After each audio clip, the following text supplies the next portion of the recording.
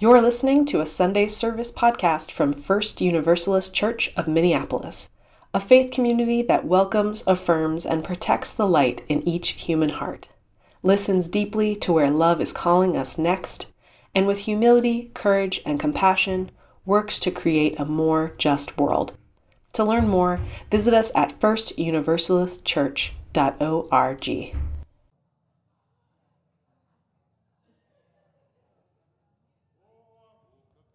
I woke up this morning with my mind, and it was stayed on freedom. Hallelujah, hallelujah, hallelujah, hallelujah, hallelujah. Oh, I woke up this morning with my mind, and it was stayed on freedom.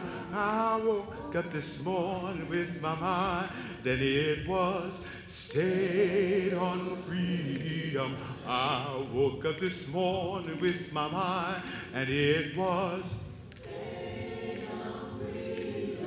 Hallelujah, hallelujah, hallelujah. Let's do that last part. Rehearse it a little bit. Hallelujah, hallelujah, hallelujah, hallelujah.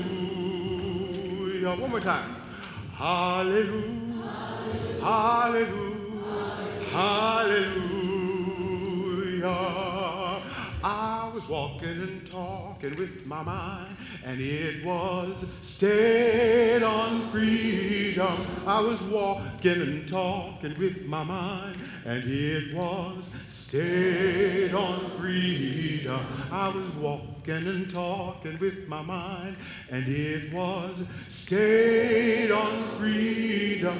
Hallelujah, hallelujah, hallelujah. I'm on my way to the freedom land. I'm on my way to the freedom land. I'm on my way to the freedom land. Now, I'm on my way. We sing together. Great God, I'm on my way. Right. Ooh, the rhythm section is a little paltry. It's just got one member to it so far. Yeah.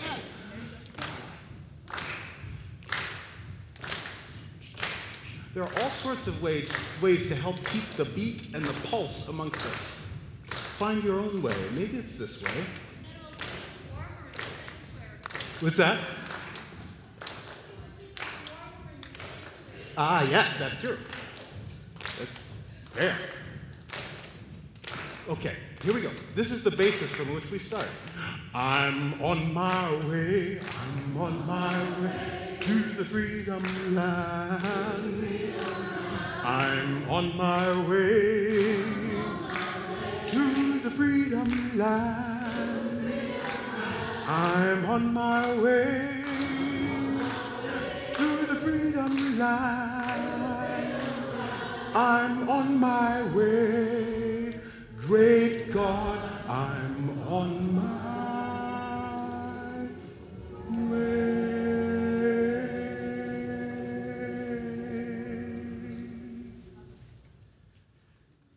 Y'all, that's just to get us to 10 a.m.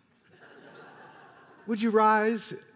The hymns that greet us for this service begin with 298. Wake now my senses and hear the earth call. Feel the deep power of being in all. Keep with the web of creation your vow, giving, receiving as love shows us how. 298 if you follow. Let's sing together. Wake now my senses and hear the earth call. Feel the deep power of being in all. Keep with the web of creation your vow, giving, receiving as love shows us how.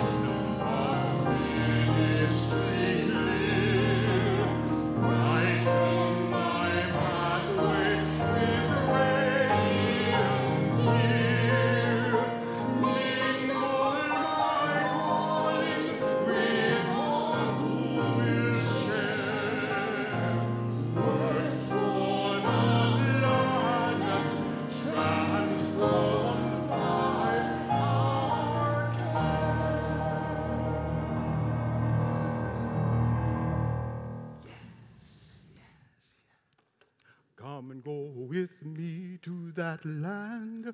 Come and go with me to that land. Come and go with me to that land where I'm bound. Come and go with me. Come and go with me to that land. Come and go with me to that land. Come and go with me to that land where I'm bound. There'll be freedom. There'll be freedom in that land. There'll be freedom in that land. There'll be freedom in that land where I'm bound.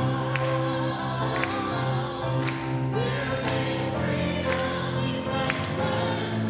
There'll be freedom in that land. There'll be freedom in that land where I'm bound. There'll be justice. There'll be justice in that land. There'll be justice in that land. There'll be justice in that land where I'm bound. There'll be justice in that land. There'll be justice in that land.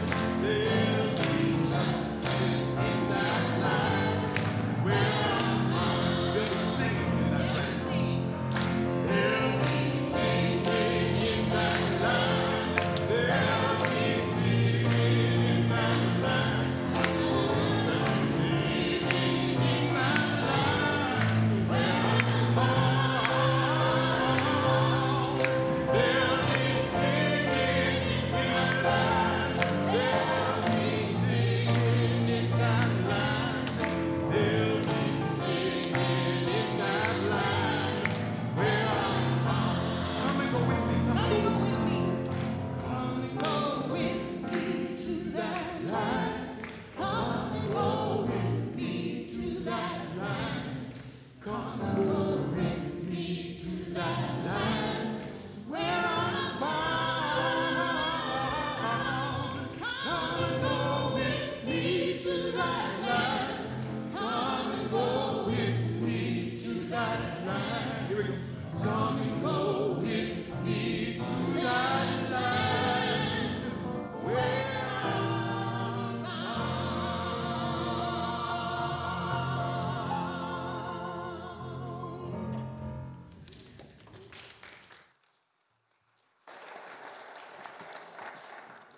Well, come and go with me on a little visual treasure hunt. We are looking for one of the most ancient religious symbols known. What do you see here that might be that? Any guesses? Star of David, I hear that. Keep going. Spiral, exactly. The spiral all over. These beautiful baskets woven by a member of the congregation, Martha Bird. The spiral. It's one of the oldest known symbols across history, across time, across culture. It is a symbol that represents the endless cycle of birth and death and birth again. This is a symbol that represents that cycle for human life and non-human life, for all life. The twists and turns, the way that life rarely unfolds in a straight line for any period of time. But life is always growing, always turning, always impacted by what came just before it, always holding what happened just before, deep in the heart. Now, in many religious traditions, the spiral is actually known as the spiral staircase, ascending up toward heaven and toward God. For us, in our faith tradition, I prefer the image of the golden spiral. Maybe some of you know it as Fibonacci's spiral, right? That ever-repeating, ever-iterating spiral you can find all over nature, all throughout math. Maybe it's in those spiral arms of the galaxies or the intricate patterns in Romanesco, my recent fascination. Maybe it's in the Nautilus shell, that ever-unfolding spiral.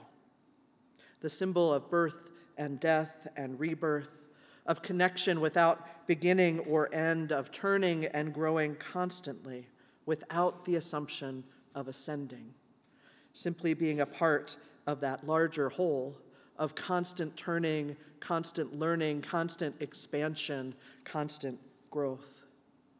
Today and every day, we take a turn in our individual and collective spiritual lives. We take time now, wherever we are gathering from, to remember through song and story, prayer and play, that never-ending connection that holds us in love and life and learning, ever expanding. Welcome to this community of faith, where we believe in an ever-expanding circle of love, where we believe it is up to us to stretch that circle, to live that spiral, so that our sense of who we are, of the perspectives we can take in, of how we act in the world for justice, is ever expanding. It is so very good to be together. Let's take a moment to settle in whatever way feels right for you. Maybe it's an opportunity to feel your feet on the floor, to notice your body, to bring yourself into this connection that happens through our shared intentional breath.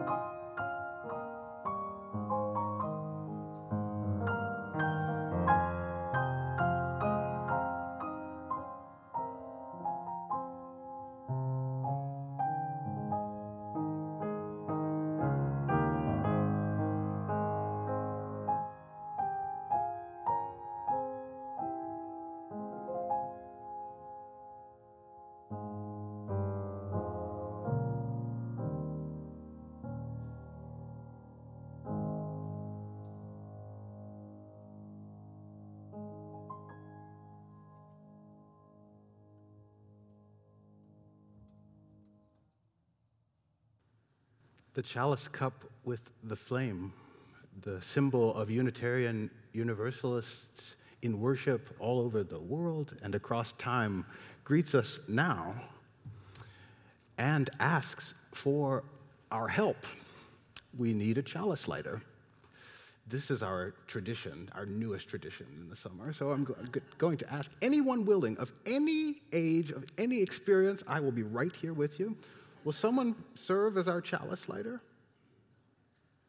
Yes, I saw two people's hands go up at the same time. Will the both of you be our chalice lighters?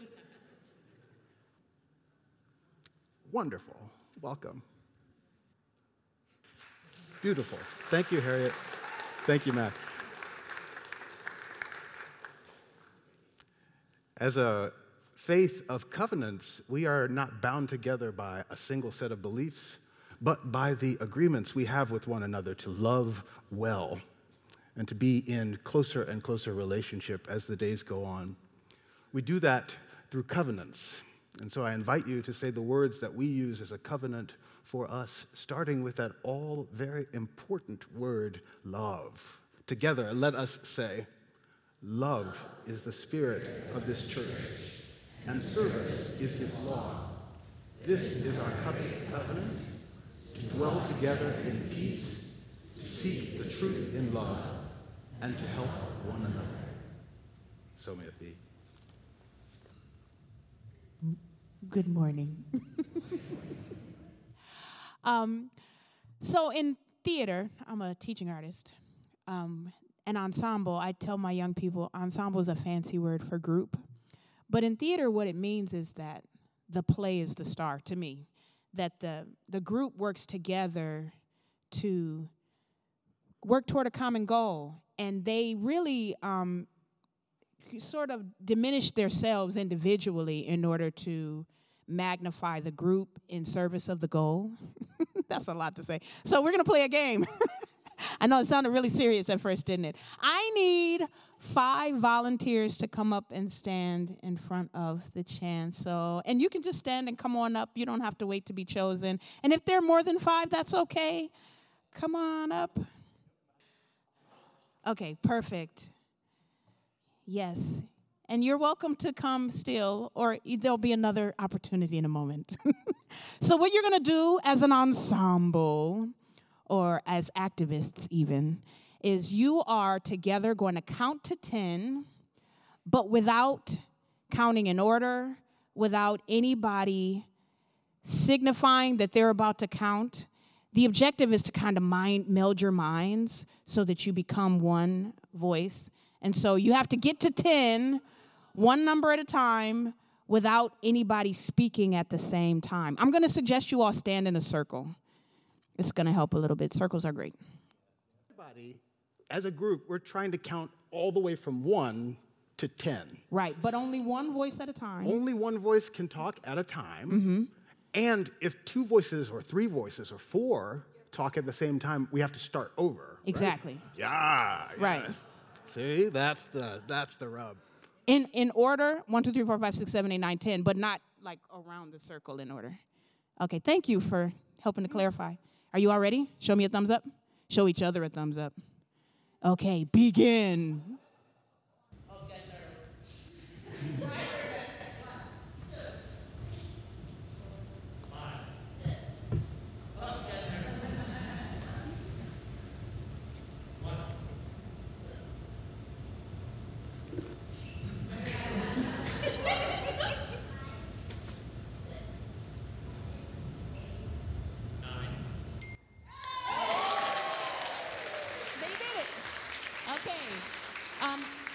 Can we have 5 more people come up and join the circle? You all are welcome to stay, or if you are stressed out, you can go sit down if you want.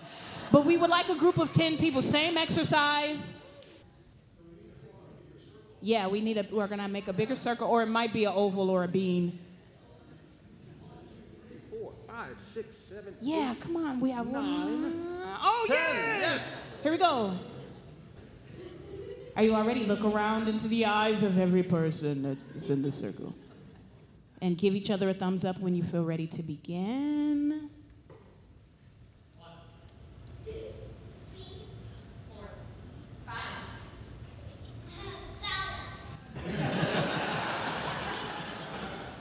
Wait, take a deep breath.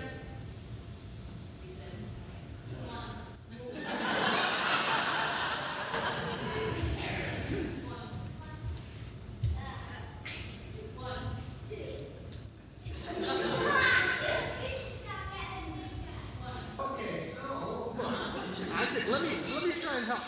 I think this is going to take something a little different from us. I think we're going to have to find a way of communicating with one another without talking. Oh, well, but those are words. But this word, that wasn't words. That's a good way to go. Yeah, maybe. So then after you say a number, don't say any more numbers. That's your suggestion. That sounds like a plan. Let's try it. Everybody take a deep breath.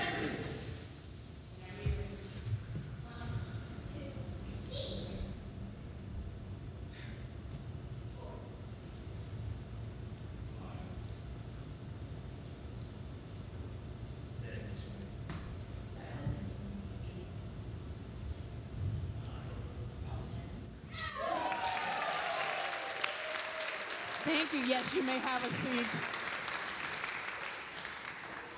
What are we learning about what it takes to organize and to achieve a goal as an ensemble or as activists or in community?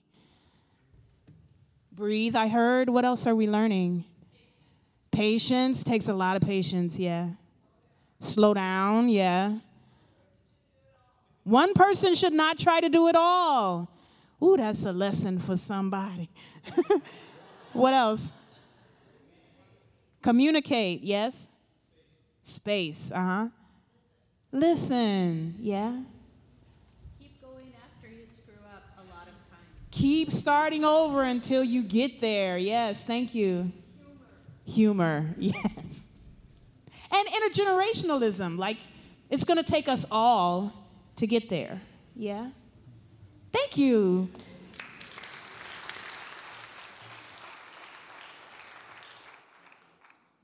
The song version of that is, we are going, heaven knows where we are going, but we know within, 1, 2, 3, 4, and we will get there. Heaven knows how we will get there, but we know we will. It will be hard, we know, and the road will be muddy and rough, but we'll get there. Heaven knows how we will get there, but we, woy-ya-ya, woy-ya-ya, woy-ya-ya, woy-ya-ya.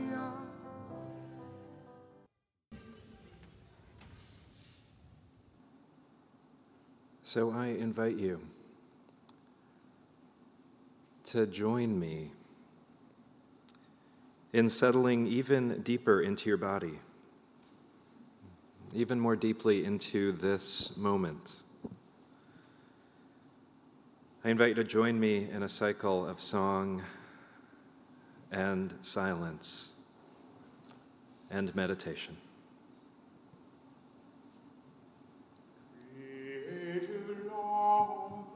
Our thanks we give, that this our world is incomplete, that struggle greets our will to live, the will to reach it makes us free.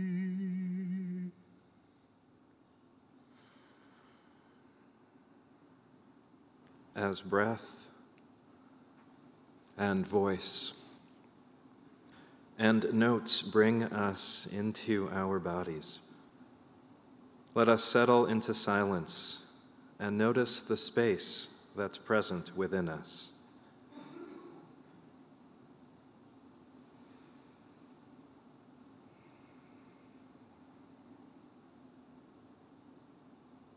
Notice the energy moving in the width of your body, shoulder to shoulder, side to side.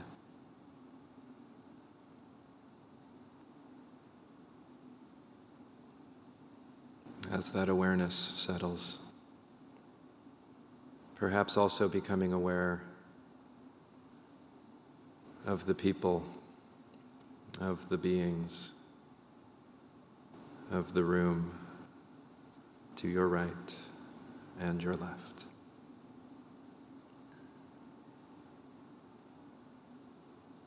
That we are not yet fully wise, that we are in the making still, as friends who share one enterprise and strive to blend with nature's will.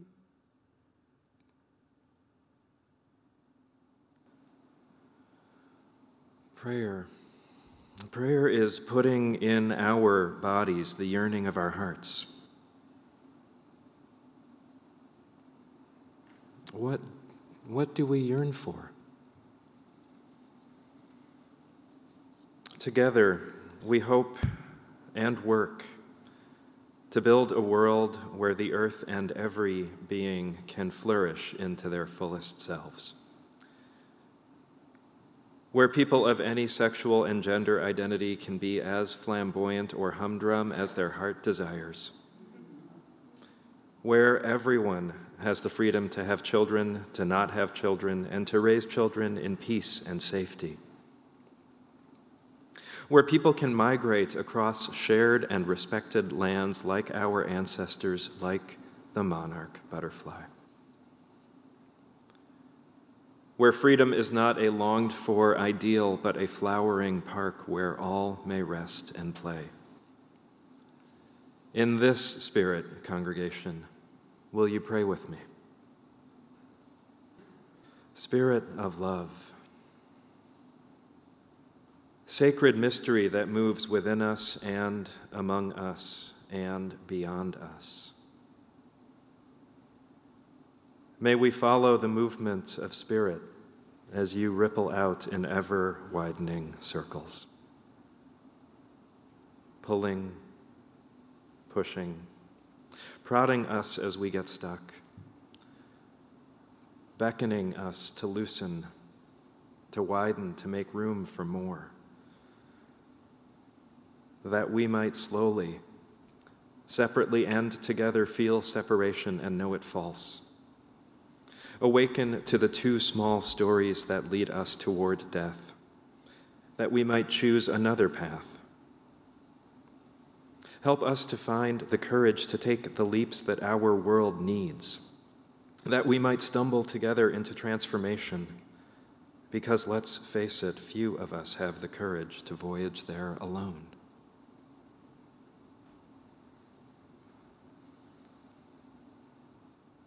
What though the future long delay, and still with faults we daily cope?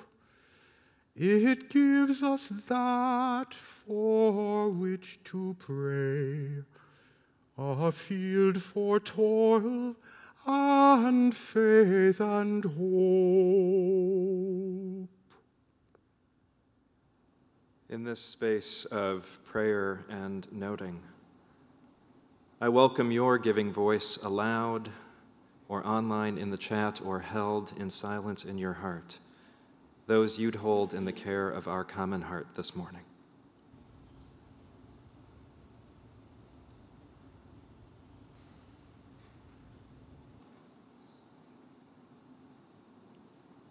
We hold the community of Minneapolis and surrounding lands resting in official determination that the Minneapolis Police Department has engaged in a pattern or practice of conduct in violation of the U.S. Constitution and federal law. For many, this is a too late determination of a truth long known and experienced, while for others this is a revelation, scales falling from proverbial eyes. May we note together how it feels to have this truth spread more fully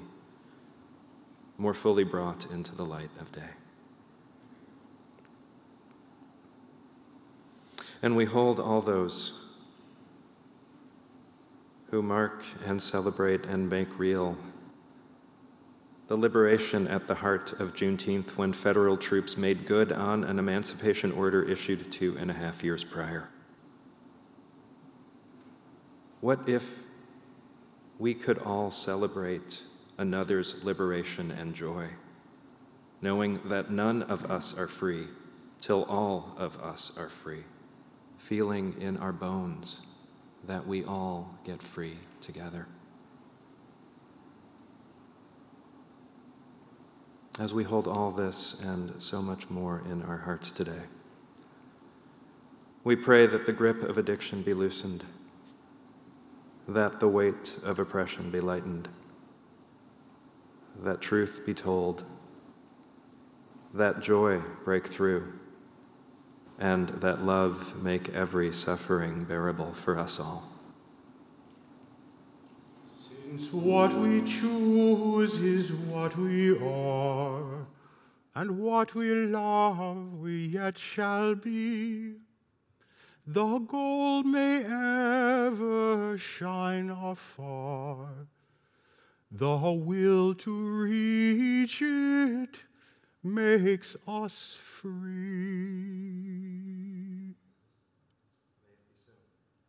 Ashe and Amen.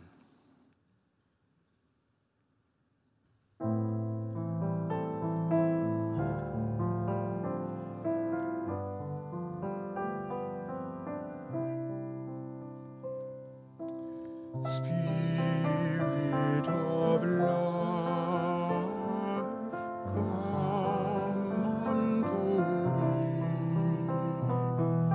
Sing in my heart all the stirrings of compassion. Blow in the wind, rise in the sea, move in the hand, giving life the shape of justice. Roots hold me close, wings set me free. Spirit of life, come to me, come to me.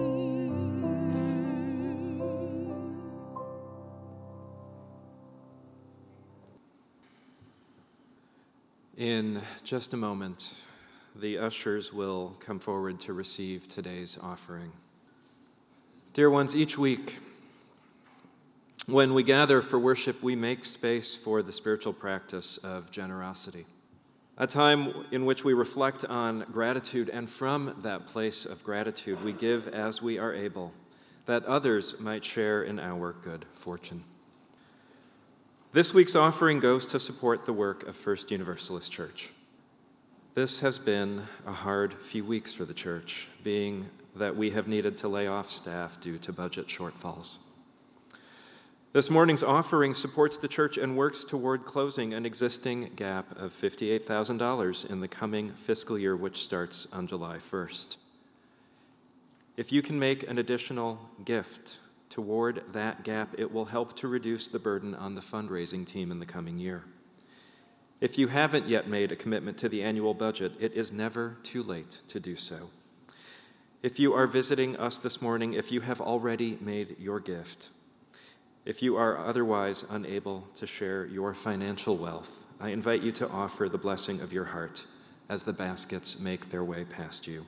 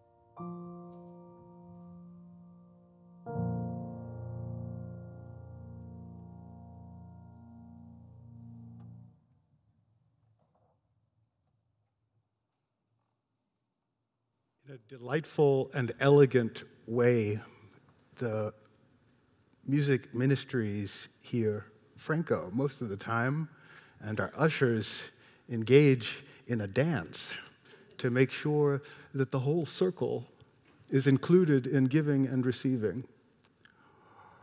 We don't always do it 100%, right? Sometimes we miss a person or two and we have to go back.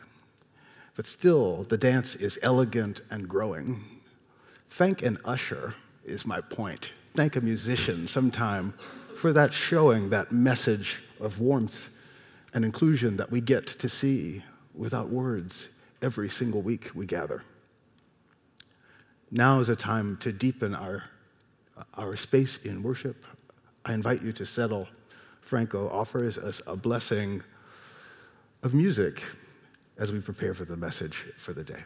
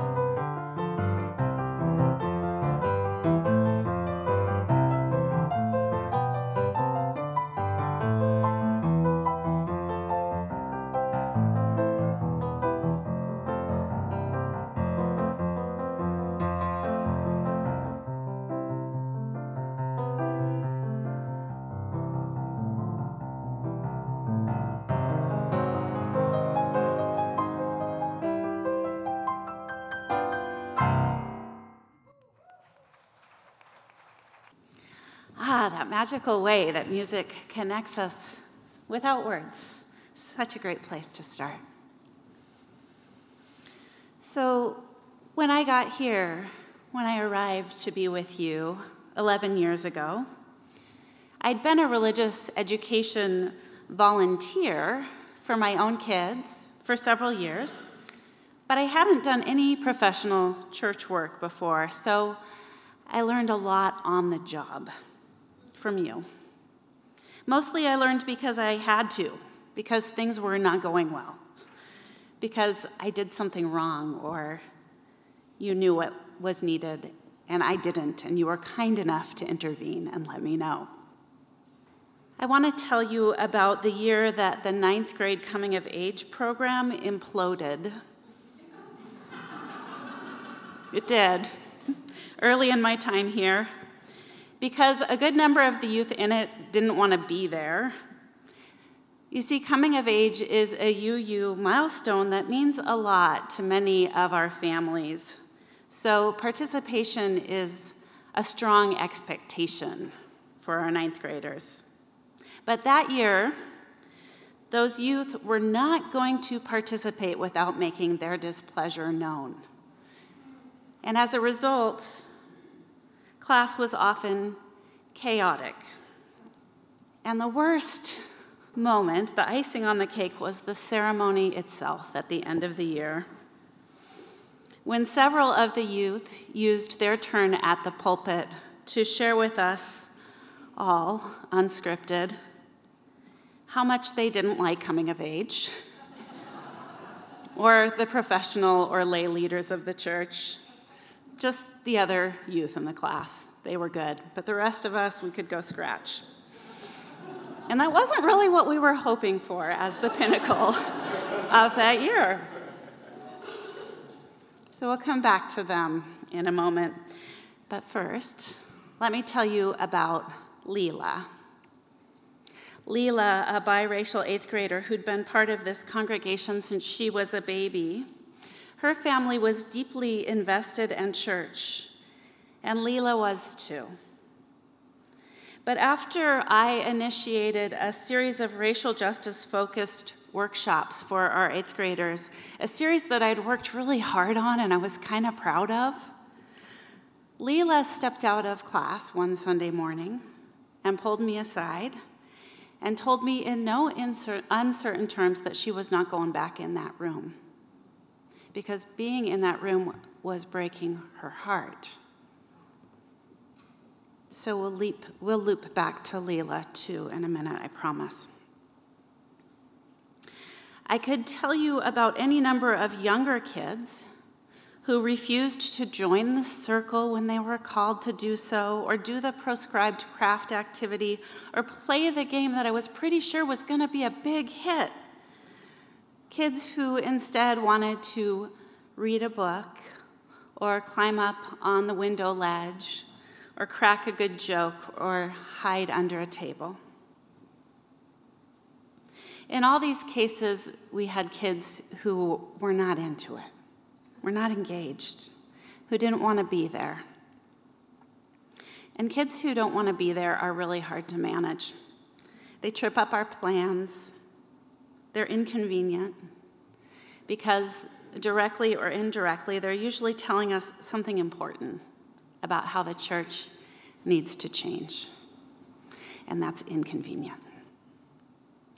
Usually they're pointing us toward places where we're holding on too tight and we need to slow down, loosen our breathing, like in that exercise Amy led us through. Pay attention a little bit to what's going on with other people. Take our own plans and ideas less seriously so we can take our larger goals more seriously. More seriously engage with the goal of widening the circle, which begins with listening for the many ways people communicate, not just in words, but also in tone and behavior, in energy, right, and emotional expression. Because people can be trusted, kids too, at the very least, to know their own experience and their own needs better than we do. And they have something to teach us if we are willing to learn. It's one of Adrienne Marie Brown's principles of emergent strategy. Trust the people, she says. Trust the people. If you trust the people, they will become trustworthy, she promises. Jim Poulter's daughter, Ellen, she taught me what this can look like one day. As a high school student, Ellen signed up to work in the church nursery. And Ellen is a baby whisperer, except for this one little one who was not having it, no matter what she did. He just screamed. And oftentimes we'd have to give up and text his people to come back and get him.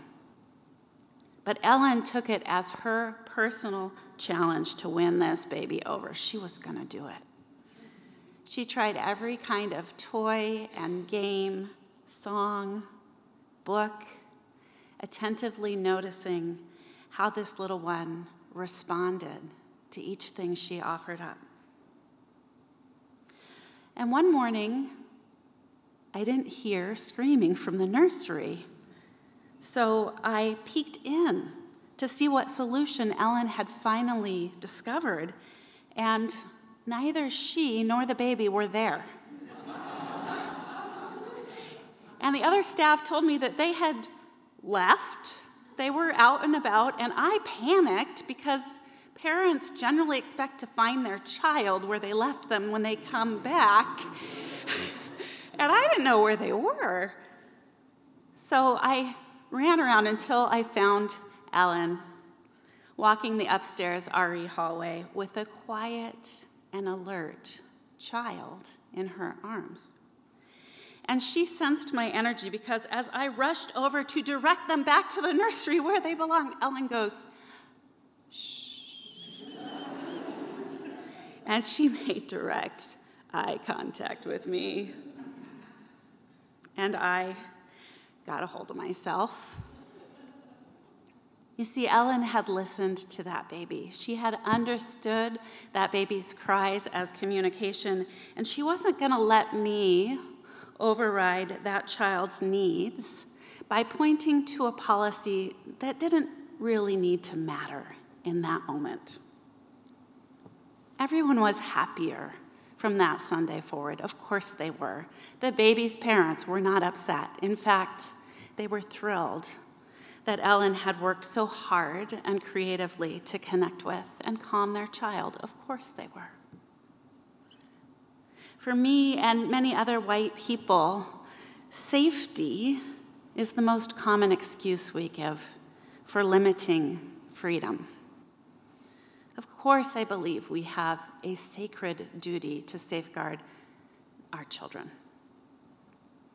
But particularly as a white person with power in this system, I learned that I really need to interrogate my motives when claiming that the reason I'm limiting someone's freedom of movement, is their safety, is for their own good.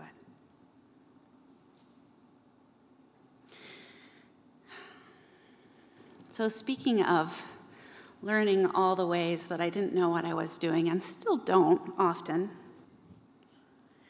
I'm just going to give a shout out to elementary kids in general. Because elementary age kids will tell you the truth about your plans. If they're not good plans, those kids will just do something else right in the middle of your lesson. Or they'll proclaim really loudly, like, "This is boring." Or they'll just get up and try to leave the room. It can be tempting to focus on them as the problem. Like, just sit down and do what you're supposed to do right now. And that's what I tried to make happen for the first couple of years that I was here. And then one day I was like, oh, I'm doing it all wrong. I think I've cracked the code. I think the problem is the class structure and the content. And I can fix that.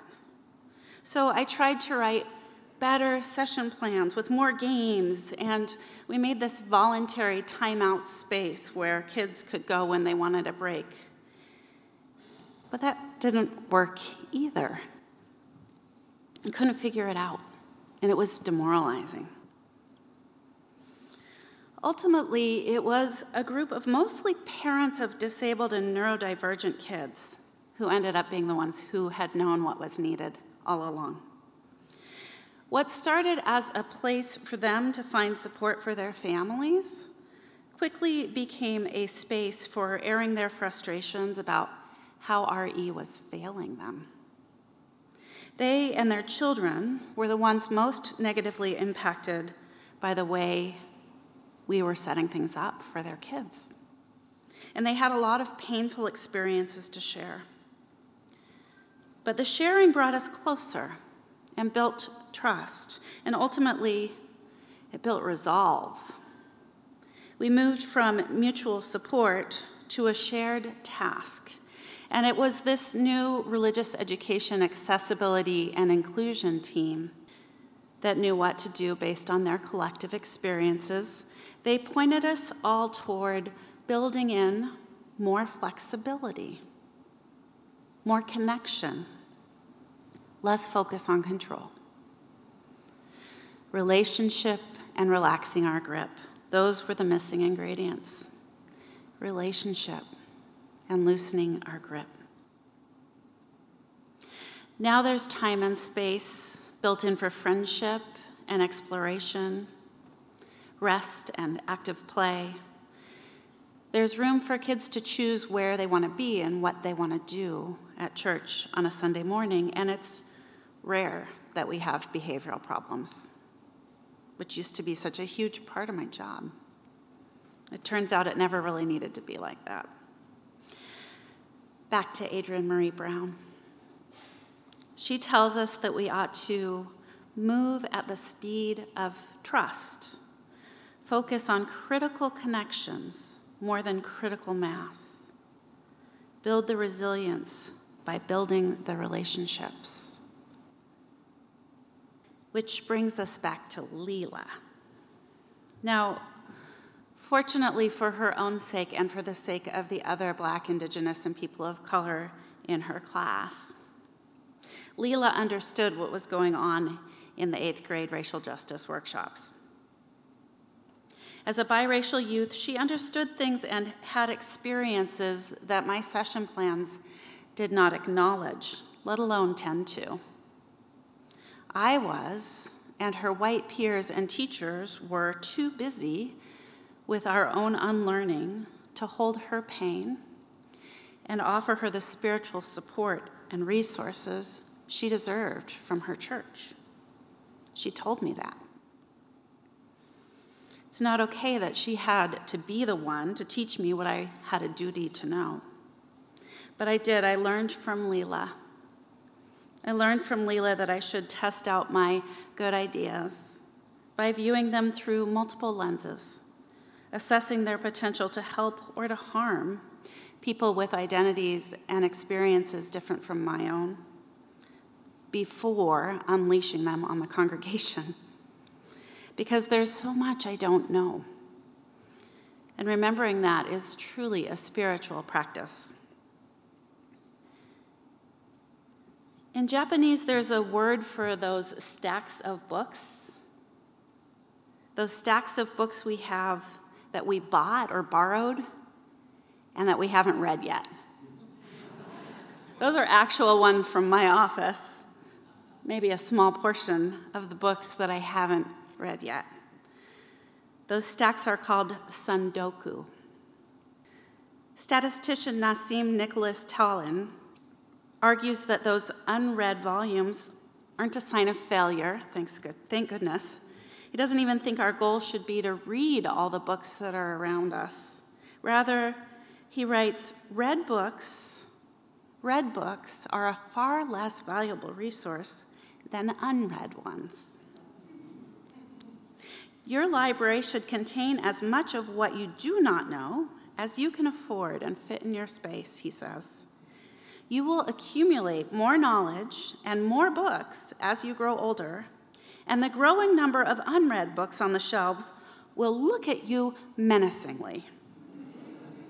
Indeed, the more you know, the larger the rows of unread books.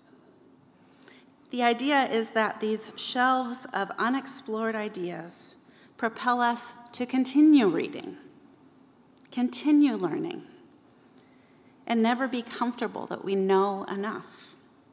Jessica Stillman calls this realization that we will never know enough intellectual humility.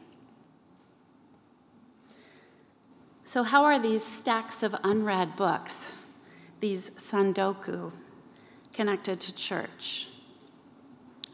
I believe the practice of intellectual humility is a necessary skill for building beloved community, right?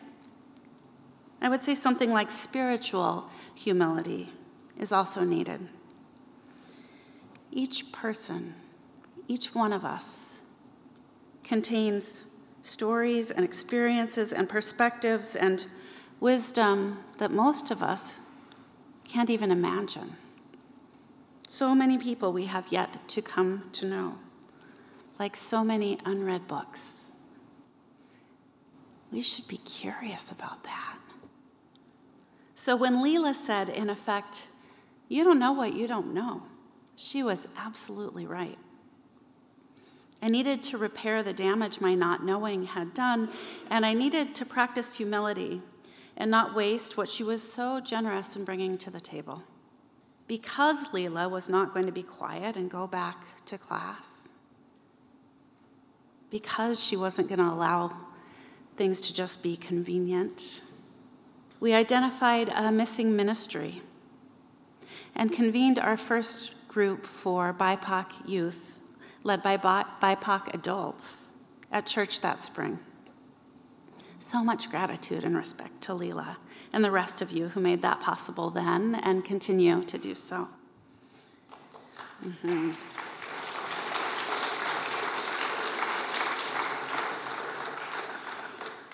And thanks too to those ninth graders in coming of age who taught me that growth happens in consensual contexts. Consensual contexts are necessary for growth. This is what they were telling us. These days, our ninth graders have to opt in to be part of coming of age. It's their choice. Their parents and caregivers don't always like that. But we made that change. They have to say, yes, I want to do this. And this model ensures that we adults spend the beginning part of the year laying out the plan, answering challenging questions, making adjustments to accommodate everyone's needs, and working hard to ensure that everyone knows they are welcome and wanted should they choose to participate. Without all those conversations, the youth don't know what will be asked of them in the year ahead, so they can't give informed consent. And the adults in the room don't yet know what specific support and encouragement and information the youth might need in order to show up fully and authentically. But when we spend enough time tending to those things, being in a relationship, almost all of our ninth graders decide to opt in for coming of age. And that means class feels really different. And the coming of age ceremony is beautiful and brave and tender and deeply reflective and ultimately communal. Consent is good for everyone. I can't close without talking about one last teacher, one of your current First Universalist board members, Liv Dalby. And I remember when your board member refused to go outside to play on the playground with the other kids at Chellis Camp. No matter how I tried to get Liv out the door, I couldn't. She did not want to go play. She had picked a job for herself already. She was going to be my assistant. And so she followed me around, interviewing me about the plan and the schedule and making helpful suggestions for improvements. She swept the floor unbidden after every messy art project, and she made sure snack was prepared, which meant she went into the kitchen without permission, despite the very clear policy of no kids allowed. And now, Liv is a congregational leader. And she's a young adult leader in our denomination, too. Liv knew who she was, and she knew how she wanted to show up at church. And I'm sure glad she didn't let me make her do what I wanted her to do when she was 10, right? When we catch ourselves wishing other people would just go along with the way that works for us, we locate our growth edges. We locate the growth edges of our community. With awareness, we can support others in bringing the gifts they have to bring, rather than confining them in ways that squander their potential or just plain drive them away. I've got 2 name tags on today. There's my First Universalist one, and here's the one that they've sent me for my next job.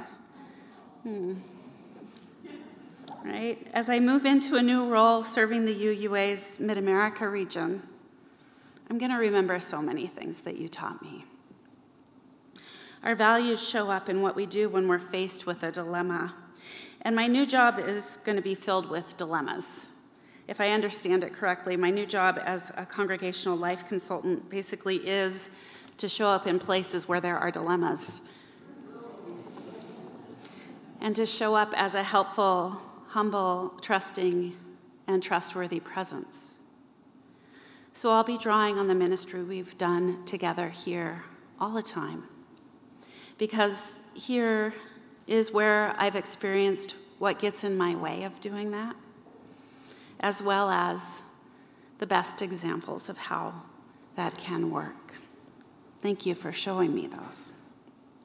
It's hard, really hard, to leave this place and to leave you, my teachers. So as I go, I remind myself and I remind you what we've learned together. Treasure the people that surround you here. Be curious, be humble, trust the people. If you listen to one another's stories and wisdom, you'll be changed, and church will be changed too. The work is urgent, and it cannot be rushed. Move at the speed of trust. Be good to one another. I love you. Thank you.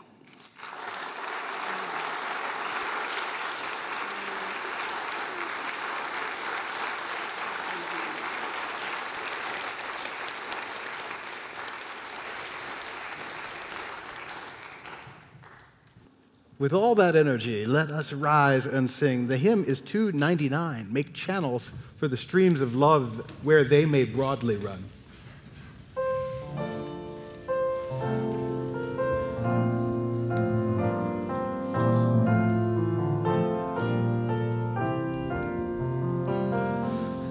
Make channels for the streams of love where they may broadly run, and love has overflowing streams to fill them everyone. But if at any time we cease such channels to provide, the very fountains of love for us will soon be parched and dry. For we must share if we would keep this gift always above. We cease to give, we cease to have, such is the law of love.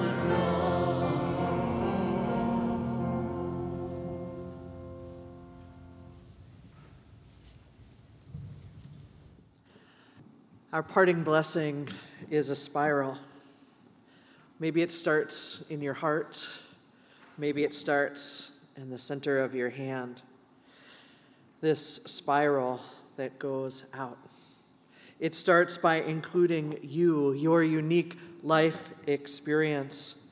It stretches out, reaching out to Lauren as it moves, reaching out with love and care, with connection that never goes away, as what comes before in the spiral informs what is next, always present. May this spiral of love and connection, of growth and change continue out into our congregations all over the Mid-America region, to all around the world, with a message of hope and love. May it be so.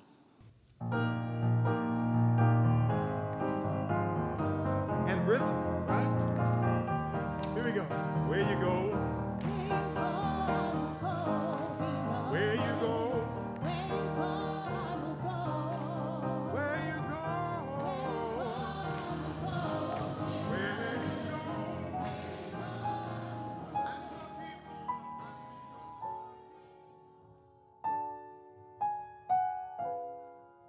Thanks for listening. If you've been comforted or inspired by this podcast, please consider supporting our ministry.